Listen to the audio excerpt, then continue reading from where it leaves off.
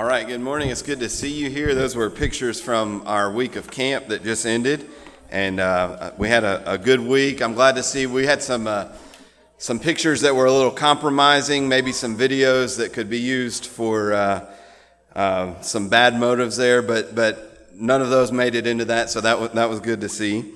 But thank you for parents. I think the kids had a great time. I know that they had a time of just being saturated in the Word of God and being confronted with biblical truth. And so from that perspective, I think it was a great success. And so that was good.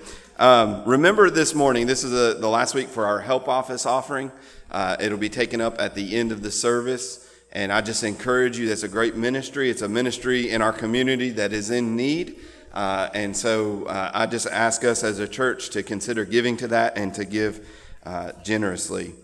We also have on Wednesday nights coming up in the month of July, we have men's and women's Bible studies. It'll be about 4 weeks long. I'd encourage you to plan on being here. It starts July 11th, and it'll go for 4 weeks after that. So make sure we'll have sign-up sheets probably next week on that. So we'll go ahead and get started this morning, and I'll have Jared come and read the scripture for us. Good morning. If you have your Bibles, turn with me to 2 John. It's one of the little letters of John right before you get into Jude and Revelation. You got 1st, 2nd, 3rd John, Jude, and Revelation. So if you've got that in your Bibles there, read along with me. The elder to the elect lady and her children, whom I love in truth, and not only I, but also all who know the truth, because of the truth that abides in us and will be with us forever. Grace, mercy, and peace will be with us from God the Father and from Jesus Christ, the Father's Son, in truth and love. I rejoiced greatly to find some of your children walking in the truth, just as we were commanded by the Father. And now I ask you, dear lady, not as though I were writing you a new commandment, but the one we have had from the beginning, that we love one another. And this is love, that we walk according to his commandments. This is the commandment, just as you have heard from the beginning, so that you should walk in it. For many deceivers have gone out into the world, those who do not confess the coming of Jesus Christ in the flesh. Such a one is the deceiver and the Antichrist. Watch yourselves so that you may not lose what we have worked for, but you may win a full reward. Everyone who goes on ahead and does not abide in the teaching of Christ does not have God. Whoever abides in the teaching has both the Father and the Son. If anyone comes to you and does not bring this teaching, do not receive him into your house or give him any greeting, for whoever greets him takes part in his wicked works. Though I have much to write to you, I would rather not use paper and ink. Instead, I hope to come to you and to talk face to face, so that our joy may be complete. The children of your elect sister greet you. Will you pray with me? Father, we thank you for your word this morning. We're thankful, God, that even in a small letter like this, we see marks of grace. We see truth, God. We hear the voice of the Spirit speaking to us, commanding us to walk in love toward one another. Lord, so that fits in with the theme, all that we've been talking about, all that we've been preaching toward and teaching toward lately in these past few weeks about the need to be a loving church, a hospitable church. And here we see, again, yet another commandment to love each other. And part of that love that should permeate and be a mark of the church is a love for truth and a love for one another. And so, God, I pray that you would help us to do both, that we would not love truth to the exclusion of our brothers and sisters, and that we would not love our brothers and sisters to the exclusion of the truth. Because there is a pitfall on both sides. God, if we overemphasize one of those loves over another, we can err. And God, we desire to hold both of these things at the same time. And God, yet John, who wrote this, an apostle full of truth, yet he saw the need, God, for face-to-face fellowship, face-to-face communication, and he says that there was a joy to be completed in that. And so, Father, I pray that you would help us to recognize and to realize that all the advances in technology, the ability to email and text and all these different apps that we can use to communicate are helpful tools, but they're not ultimate tools. And we pray, God, that you would help us to never forsake or neglect the face-to-face person-to-person communication and contact that we need to have in order to be a healthy church and a loving church, and in order to live out the love and grace and mercy of God with one another. So God, we pray that you would help us, to be countercultural in these ways, to hold to truth, God, to hold to love for one another, and to communicate openly and face to face, and not forsake, God, that one-on-one connection with one another. And we ask it in Christ's name.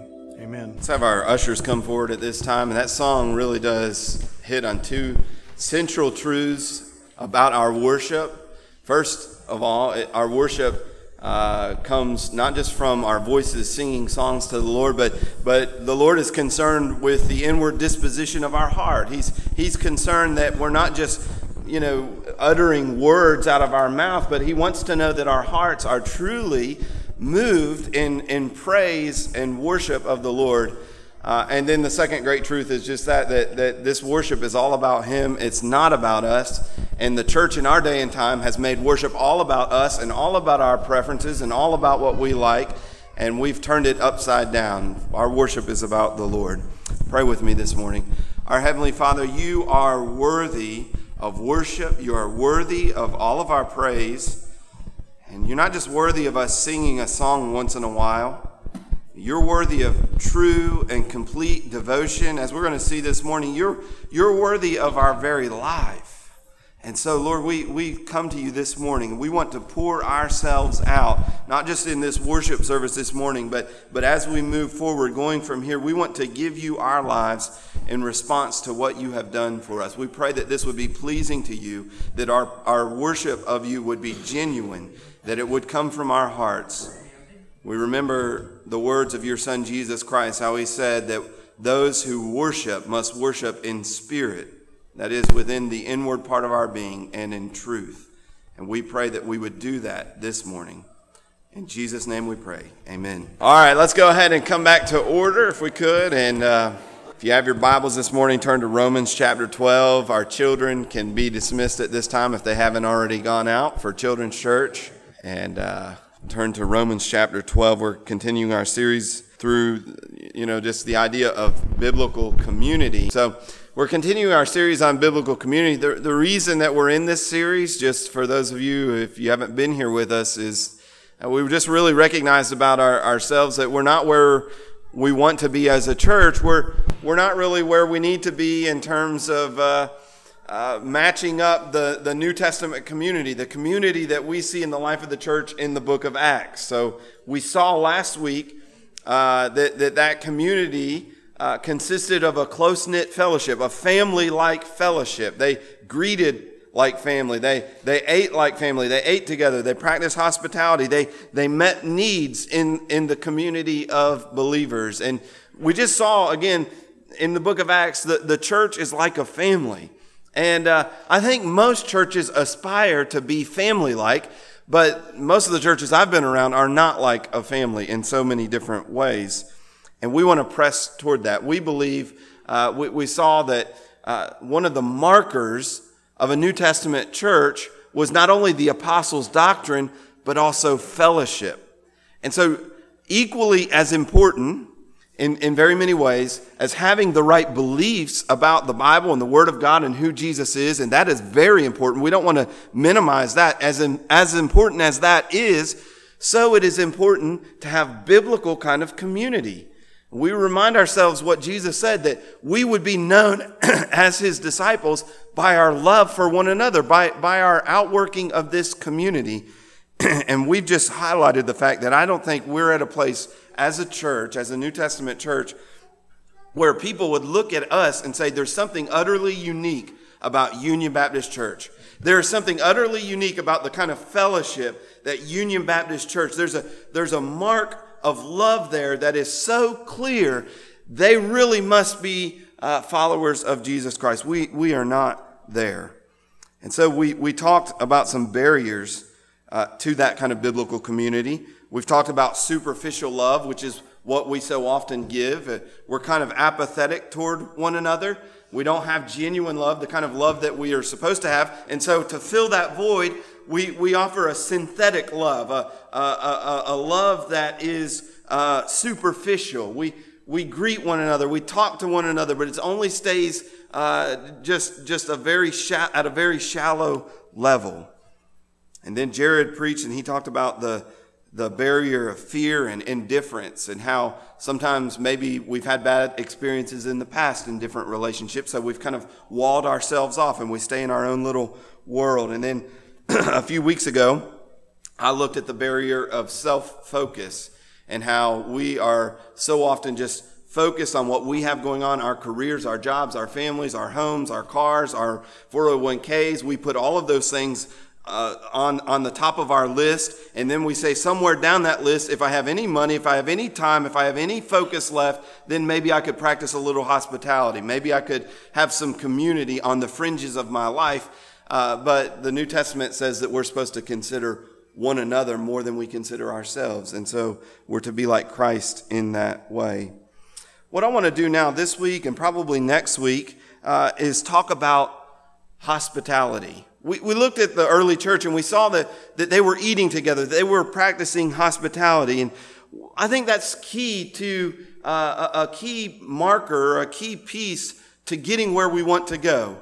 If we want to achieve a family-like atmosphere, if we want to have true biblical New Testament kind of community in our church, that kind of fellowship, the way that we're going to get there, I believe, in a large part, is through hospitality. If God is going to grant us to experience the kind of biblical community we saw last week in the book of Acts, it's going to be through the means of practicing hospitality. I quoted last week and maybe the week before that from Alexander Strock in his book on hospitality. And he says this, and I really, this has just stuck out to me, and I keep coming back to it because I want you to remember it as well. He said, unless we open the doors of our homes to one another, the reality of the local church as a close-knit family of loving brothers and sisters is only a theory. I said last week, I could preach for the next 100 years, if I live that long, which I'm not going to, but if I did, I could preach for 100 years on biblical community. And unless we begin to open up our homes to one another and invite one another into our lives in a more personal way, the reality of the church becoming like a close-knit family is only going to be a theory. It will be something we can talk about. It could be something you owe amen. It could be something that sounds good in theory, but it will not become a reality unless we open our lives and open our homes to one another. And so this morning we look at Romans chapter 12. If you have your Bibles, turn to Romans chapter 12. I'm going to begin at verse 1. We're really just looking at one verse, but I think we're going to need to know the context of this command. So Romans 12, verse number 1, I appeal to you, therefore, brothers, by the mercies of God, to present your bodies as a living sacrifice, holy and acceptable to God, which is your spiritual worship. Do not be conformed to this world, but be transformed by the renewal of your mind, that by testing you may discern what is the will of God, what is good and acceptable and perfect. For by the grace given to me, I say to everyone among you, not to think of himself more highly than he ought to think, but to think with sober judgment, each according to the measure of faith that God has assigned. For as in one body we have many members, and the members do not all have the same function, so we, though many, are one in Christ, and individually members of one another. Having gifts that differ according to the grace given to us, let us use them. If prophecy, in proportion to our faith. If service, in our serving. The one who teaches, in his teaching. The one who exhorts, in his exhortation. The one who contributes in generosity, the one who leads with zeal, the one who does acts of mercy with cheerfulness. Let love be genuine. Abhor what is evil, hold fast to what is good. Love one another with brotherly affection. Outdo one another in showing honor. Do not be slothful in zeal, be fervent in spirit, serve the Lord. Rejoice in hope. Be patient in tribulation. Be constant in prayer. Contribute to the needs of the saints and seek to show hospitality. Seek to show hospitality. That's our text this morning, but we're going to be looking at the whole context, and we're going to be seeing some truths from God's word about hospitality. And the first thing that we see about hospitality is that hospitality is a response to God's grace. If you have your notes from the bulletin, you're keeping up with that. That is the first one. It is a response to God's grace.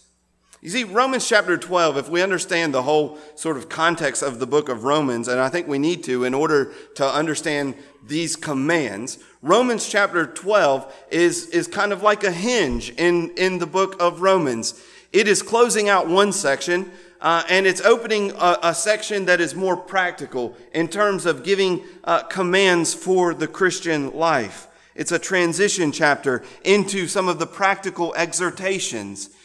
This is the way Paul often writes in his letters. He starts out by saying, this is who God is. This is what God has done through Jesus Christ in the gospel. This is about your salvation. And he teaches us very deep theology.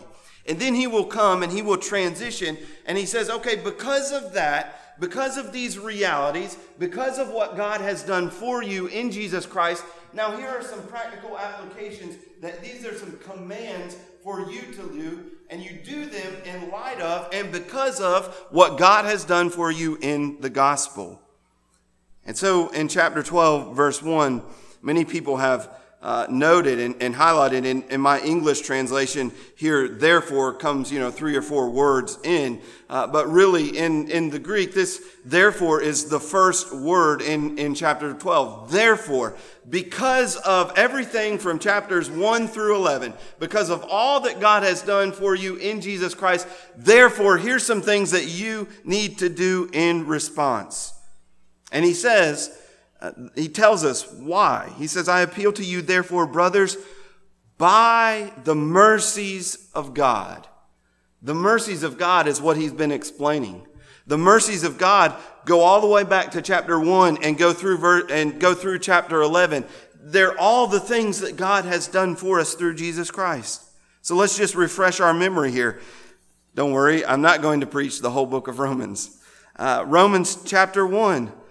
We see that we were people who have, although we clearly perceived the reality of God, Romans 1 tells us, we perceived God's existence and some things about God, yet we as his creatures, Romans 1 teaches, have rejected God. We know that God's there. We know because of his creation. We know because when we look around, we see the things that God has made, and they point us to the one who made them. And yet, despite the fact that we see the reality of God all around us, we suppress that truth and we go off into our sin. The result of this is that God hands us over to our sinful desires, and there's all kinds of wicked immorality that comes as the end result of our rejecting our Creator.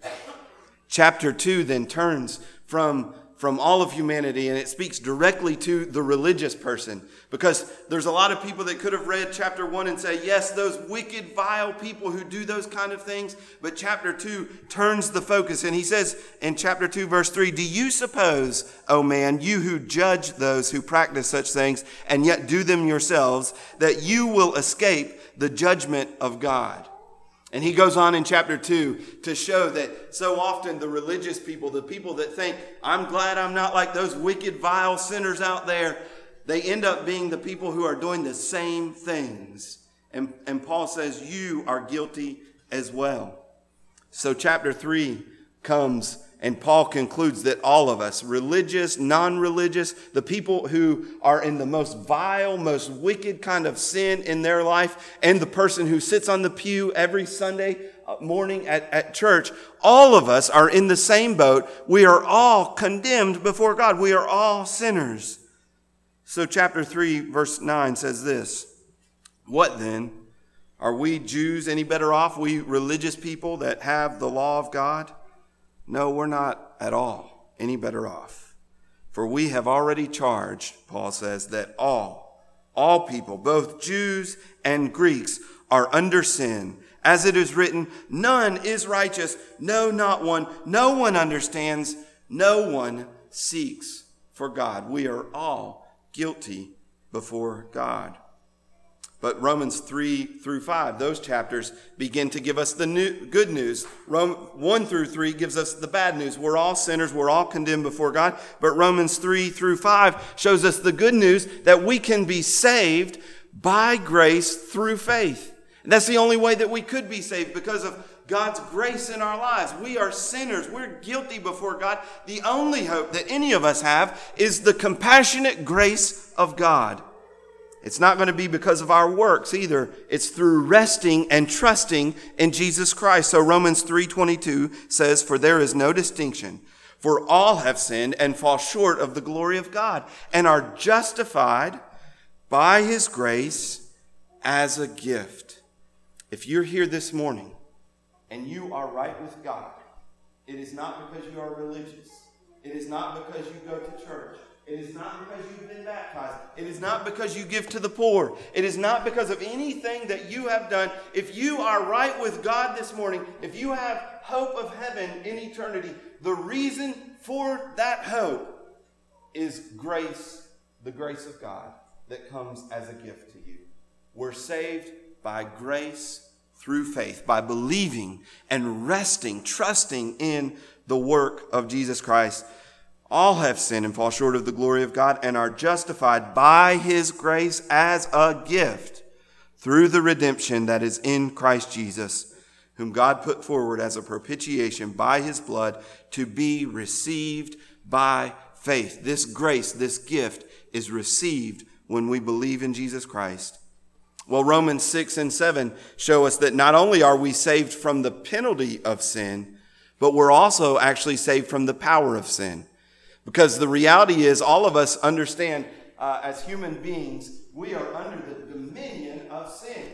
You can tell yourselves all day long, I don't want to do that anymore. I don't want to be that kind of person anymore. I don't want to say those things anymore. I don't want to gossip anymore. I don't want to lust anymore. I don't want to have greed or pride in my heart anymore. You can tell yourself that all day long, but the Bible teaches that we are under the power of sin. So as much as we might want to fight against it, we are under the dominion of sin. But by the grace of God through Jesus Christ, he frees us. He gives us new spiritual life so that we are no longer under the power and the control of sin. We're delivered then not only from the penalty of sin, but we're also delivered from the power of sin.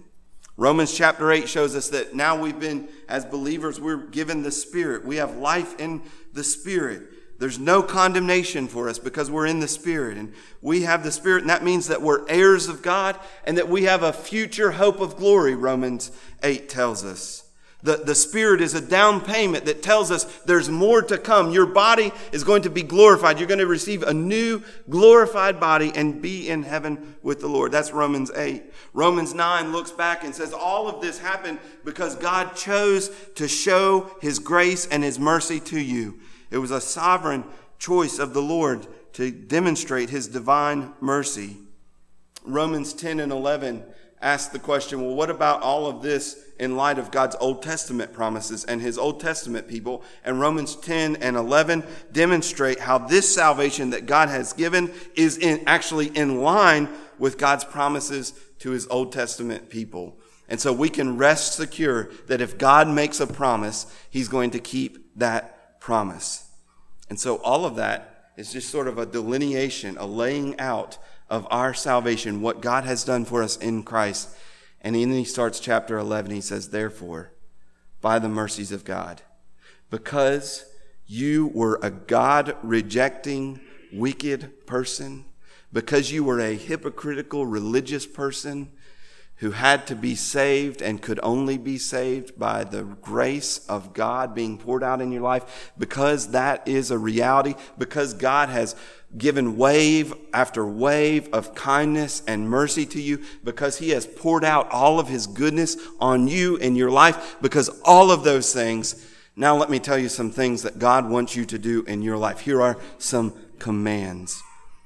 And so when we look at this command to hospitality, Romans chapter 12 verse 13, contribute to the needs of the saints, seek to show hospitality. The reality is we have to do that in light of what God has done for us. The right motivation is going to be the grace of God. If God has so lavished his kindness on us and welcomed us into his life, into his family, into his home, if he has done that purely out of grace, how can we respond to his command to practice hospitality with anything other than eager obedience? Since God has done so much for us, nothing he demands of us should be any kind of burden. You see, if you're not walking in the grace of God, if you're not walking with an attitude and a heart and a mind that understands God reached down and saved me purely out of grace, and I did nothing to deserve it, I did nothing to bring it about, he chose me, he redeemed me, he saved me, he gave me his spirit, he has done everything, and I didn't deserve it. If you have that kind of mindset, it tends to make you more gracious toward other people. You see, if you have this religious sort of, I'm right with God, my relationship with God is based on the things that I do and the merit that I bring about, then you tend to have a critical, condescending view toward others, a hypocritical, pharisaical kind of mindset. But once we understand the radical kind of grace that God has given us, it makes us more generous, more hospitable toward others. So when he says seek to show hospitality, you've got to have something motivating you to obey that command. And if it is, if the only thing that is motivating you is this idea like, well, I feel like I should do a little bit better. I feel like I should do a little bit more, and maybe God will bless me for doing it. If that's your motivator, you will not practice hospitality very much, at least consistently. But if your mindset is, God saved me when I was a wretched, miserable sinner, deserving none of his grace, none of his mercy, when you have that mindset and God lavished his grace on me in ways that are overwhelming, it's going to lead you to be willing to be more hospitable. The parable, many of us have heard the parable of the unforgiving servant, the servant who had been forgiven so much, and then he turned around and he was unwilling to forgive other people. Well, that principle that Jesus teaches us in that parable could hold true. It could be the inhospitable servant. When God has so welcomed us in our lives, into his life, how could we do anything but practice hospitality toward others? 1 John 4:11 says, if God so loved us, we ought also to love one another. The second thing that we see in this text, and given the context of it, is that hospitality is a sacrificial act of worship to God. It is a sacrificial act of worship to God. Hospitality really is a sacrifice. It doesn't come easily. Okay, if you're just waiting for it to be easy and to be the right time and have your house perfect and have the kids are rested up and there's not school the next day and you got enough money and you're waiting for everything to line up perfectly, so, okay, we can do hospitality now. All the stars have aligned. You're not going to do it. It's not easy. It takes time. It takes intention. Hospitality takes effort, money, hard work. It's a risk, as Jared talked about. Sometimes we welcome people in, and then there's a potential that they could hurt us or disappoint us. When you open your home, you make yourself vulnerable, and you give of yourself, and that always comes with a little bit of a risk, right? But we need to understand. Sometimes we assess them. We look at all that risk.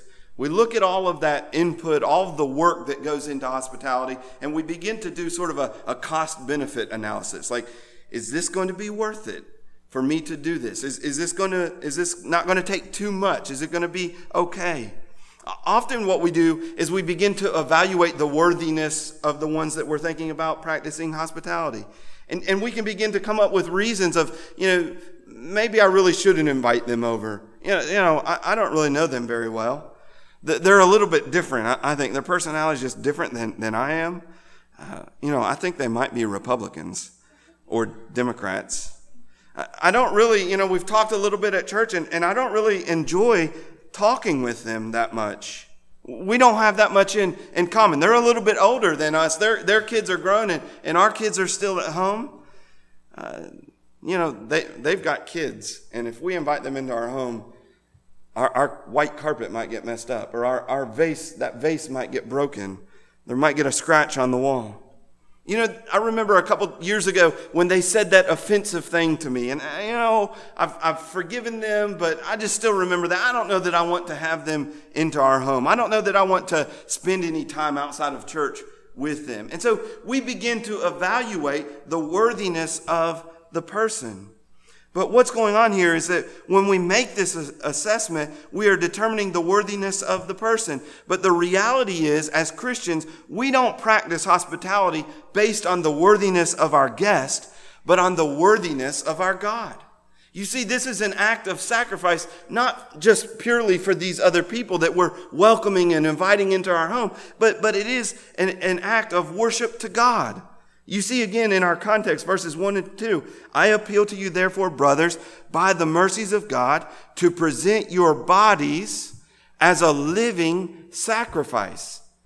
And so with that in mind, with this idea of presenting your body, which means the totality of who you are, give everything that you are to God because of God's mercy and his salvation that he's given to you. Because of that, present your very life to God as a living sacrifice.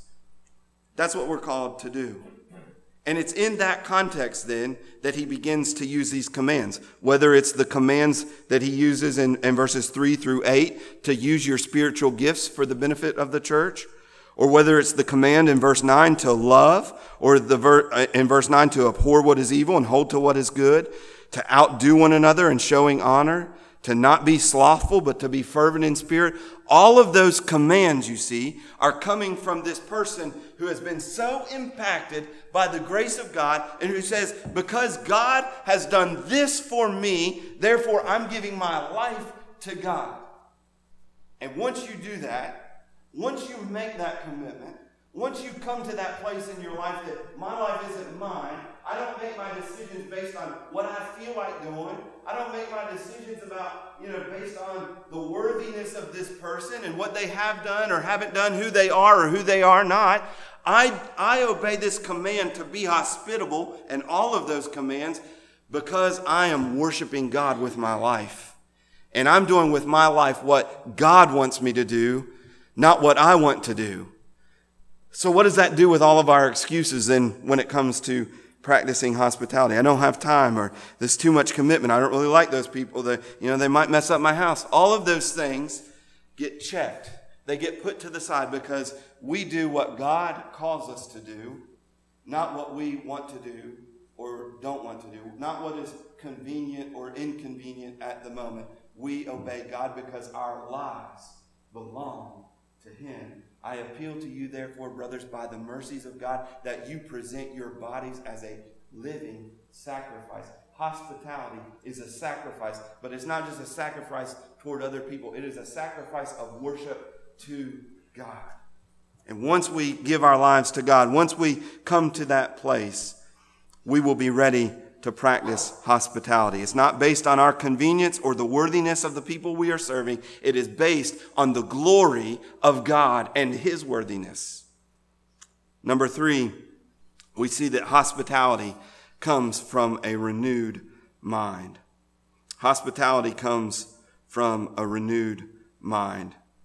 The giving of our body to the Lord is fulfilled in these verses as we refuse to conform to the world and instead allow our minds to be transformed so that we become obedient to the will of God. Again, look at verses 2 and 3. I appeal to you, therefore, brothers, by the mercies of God, to present your bodies as a living sacrifice, holy and acceptable to God, which is your spiritual worship. And then he begins to unpack that. What does that look like to give your body? What does it look like to give your life to the Lord? And he says, do not be conformed to this world, but be transformed by the renewing of your mind, so that by testing you may discern what is the will of God, what is good and acceptable and perfect. What are we called to do? What is this giving our lives? What is this giving our bodies to the Lord? What does that look like? And he says this is what it looks like. Don't be conformed to the mold of this world. You see, the world has a mold for you. It has expectations for you. Our culture and every culture has certain ways of living and certain expectations. This is what you're supposed to do with your life. This is what you're supposed to have. This is the kind of career that you're supposed to have. This is the kind of car that you're supposed to drive. These are the kind of friends that you're supposed to have. This is what you are supposed to do with your time. The world has those expectations for you. And so often what we do, this word conform, it has the idea almost of just kind of fitting into a mold. Right? There's a mold and you just pour something into it. It just conforms to that mold. And that's what so many of us do when it comes to the world. The world tells you you're supposed to have this size of a house. You're supposed to spend this much on a car. Your car shouldn't be this old. You're supposed to have your children in all of these events and activities. This is the kind of television you're supposed to watch. This is the kind of music that you're supposed to listen to. It has all of these expectations for you. And if we're not careful, all we do is just step into that. We just pour our lives into that mold. And we look like everybody else around us. We talked about the world not too long ago, but isn't it amazing? Why do we all live the way that we live? You know, you go to different places in the world and they live in very different ways, right? There's very different customs and practices. Why do they live that way and we live this way? It's because of our culture. That's the world around us influencing us. And so this just seems like normal. This seems like what we're supposed to do with our lives. But Paul says, don't do that. Because of what God has done for you in redeeming you and save you, you need to present your lives, your bodies as a living sacrifice. And what that means is stop conforming to the world. That's really what this is an active verb here. It says be not conformed, but it has the idea of a present tense. Stop being conformed. You're being conformed right now. Don't be conformed to the world. Don't live the way the world is telling you to live. Instead, what you need to do is be transformed. This is the word for metamorphosis. This means like an inner transformation. This means become completely different. Become transformed. And how do you do that? By the renewal, by the making new of your mind. Be transformed by the renewing of your mind. And so you don't let the world shape your mind. You don't let the world shape your life. Instead, you bring your heart and your mind, your life to the Word of God, and you say, I'm going to allow the Word of God to shape my life. I'm not going to do what I see on television. I'm not going to do what I see all the other moms in our community do, or all the other dads or adults doing in our community. I'm not just going to go with the flow and do what's happening here. I'm going to bring my life to the Word of God, and I'm going to say, what does the Word of God say? How does the Word of God say I should use my time and money and my talents? How does the Word of God, what does it call me to do? And we allow our minds to be renewed. We begin to think in different ways. We don't just think about in the ways that television and movies and music present to us. We think differently from the world. And as a result of thinking differently, we begin to live differently. Now, this has an application for us as well when it comes to hospitality. I think one of the chief impediments to practicing hospitality is worldliness. We think like the world too much. We think, the world is concerned with your own self-interest. And we talked about that a little bit last week or the week before. The world is concerned about my house and my time and my career and my reputation and my comfort and my safety and my family. The world puts all of that first, and it tells you those are the things that you ought to live for. Those are the things that you ought to put first. Your career, your job, that's what comes first in your life. But the Word of God tells us, no. You need to think of others before you think of yourselves. And so one of the great impediments to hospitality, I think, is that we continue to live like the world. We continue to have a mindset that says what is most important is me and mine. And if I have anything left over, then maybe I'll give it in hospitality. But as we begin to let the mind of Christ come into our lives, as our minds are renewed, they're made new by looking to Christ and beginning to live like Christ lived, we begin to say, you know what? My time's not my own. I'd rather go home and rest tonight. There are brothers and sisters that are in need of community. There are people who are lonely. There are people who are hurting. You know, this money, I would love to take that nicer vacation. But you know what? You know where vacations come on God's priority list for your life?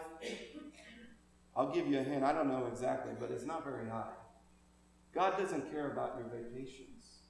God doesn't care. Turn to the passage that tells you that you ought to really have everything saved up in your 401k for retirement. You know, the only person I see in the Bible who's thinking about retirement is the person that Jesus says, "You fool, you have put these things back and you have not been generous. You have thought about tearing down your barns and building them." That's the only place I find in the Bible where a person's really concerned about their retirement. And so the person whose mind is renewed by the Word of God says, you know, things are a little bit tight. It's going to cost money to have people over and open our home up and have a meal. It's going to take time. It's going to take effort. It's going to take a little bit extra money in the budget. We might have to cut some things out of our weekly schedule to be able to do that. But God's priorities are higher. And our minds are renewed. They're shaped by the Word of God rather than the cultural expectations of our community. So hospitality comes as we have renewed minds. Hospitality, next, is an act of genuine brotherly love. An act of genuine brotherly love. Verse number 9, let love be genuine. Verse number 10, love one another with brotherly affection. As you go through the New Testament, one of the things that you'll find in all of the commands to practice hospitality, all of the commands to practice hospitality seem to come in this context of talking about love. You see, hospitality is an act of love. It's an act of genuine love. You know, how do we know that our love is real for one another? We gather weekly and we say, boy, I love our church family. But all we do is gather weekly. That's love that we talk about. But when we begin to open our homes, when we begin to open our lives to one another and invite our brothers and sisters in Christ to share life with us, when we do that, it moves our love from this superficial kind of love of just word into a love in deed and in truth that John talks about. Love not only in word, but in talk, but in deed and in truth. Our love is genuine when we begin to practice hospitality. But not only that, our hospitality is a family practice. Verse 10, let brotherly love continue. It's an act of brotherly love. Rosaria Butterfield, in her book on hospitality, says, hospitality makes strangers into friends and friends into family. If we want the feel of a family in this church, we're going to have to open our doors to one another, as we've already said. If we want the feel of family, we're going to have to start doing what families do. Families spend time together. I doubt there are very many people here that say, with grown children, oh no, here come my kids. I really don't want them here.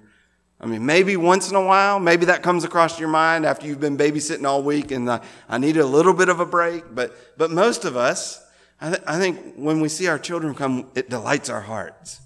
You don't worry, what's the bathroom look like? What does the house look like? Do we have any food?